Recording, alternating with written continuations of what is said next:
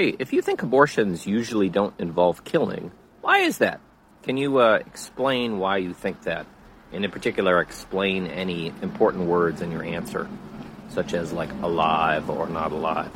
Wonder what you think. Short Cast Club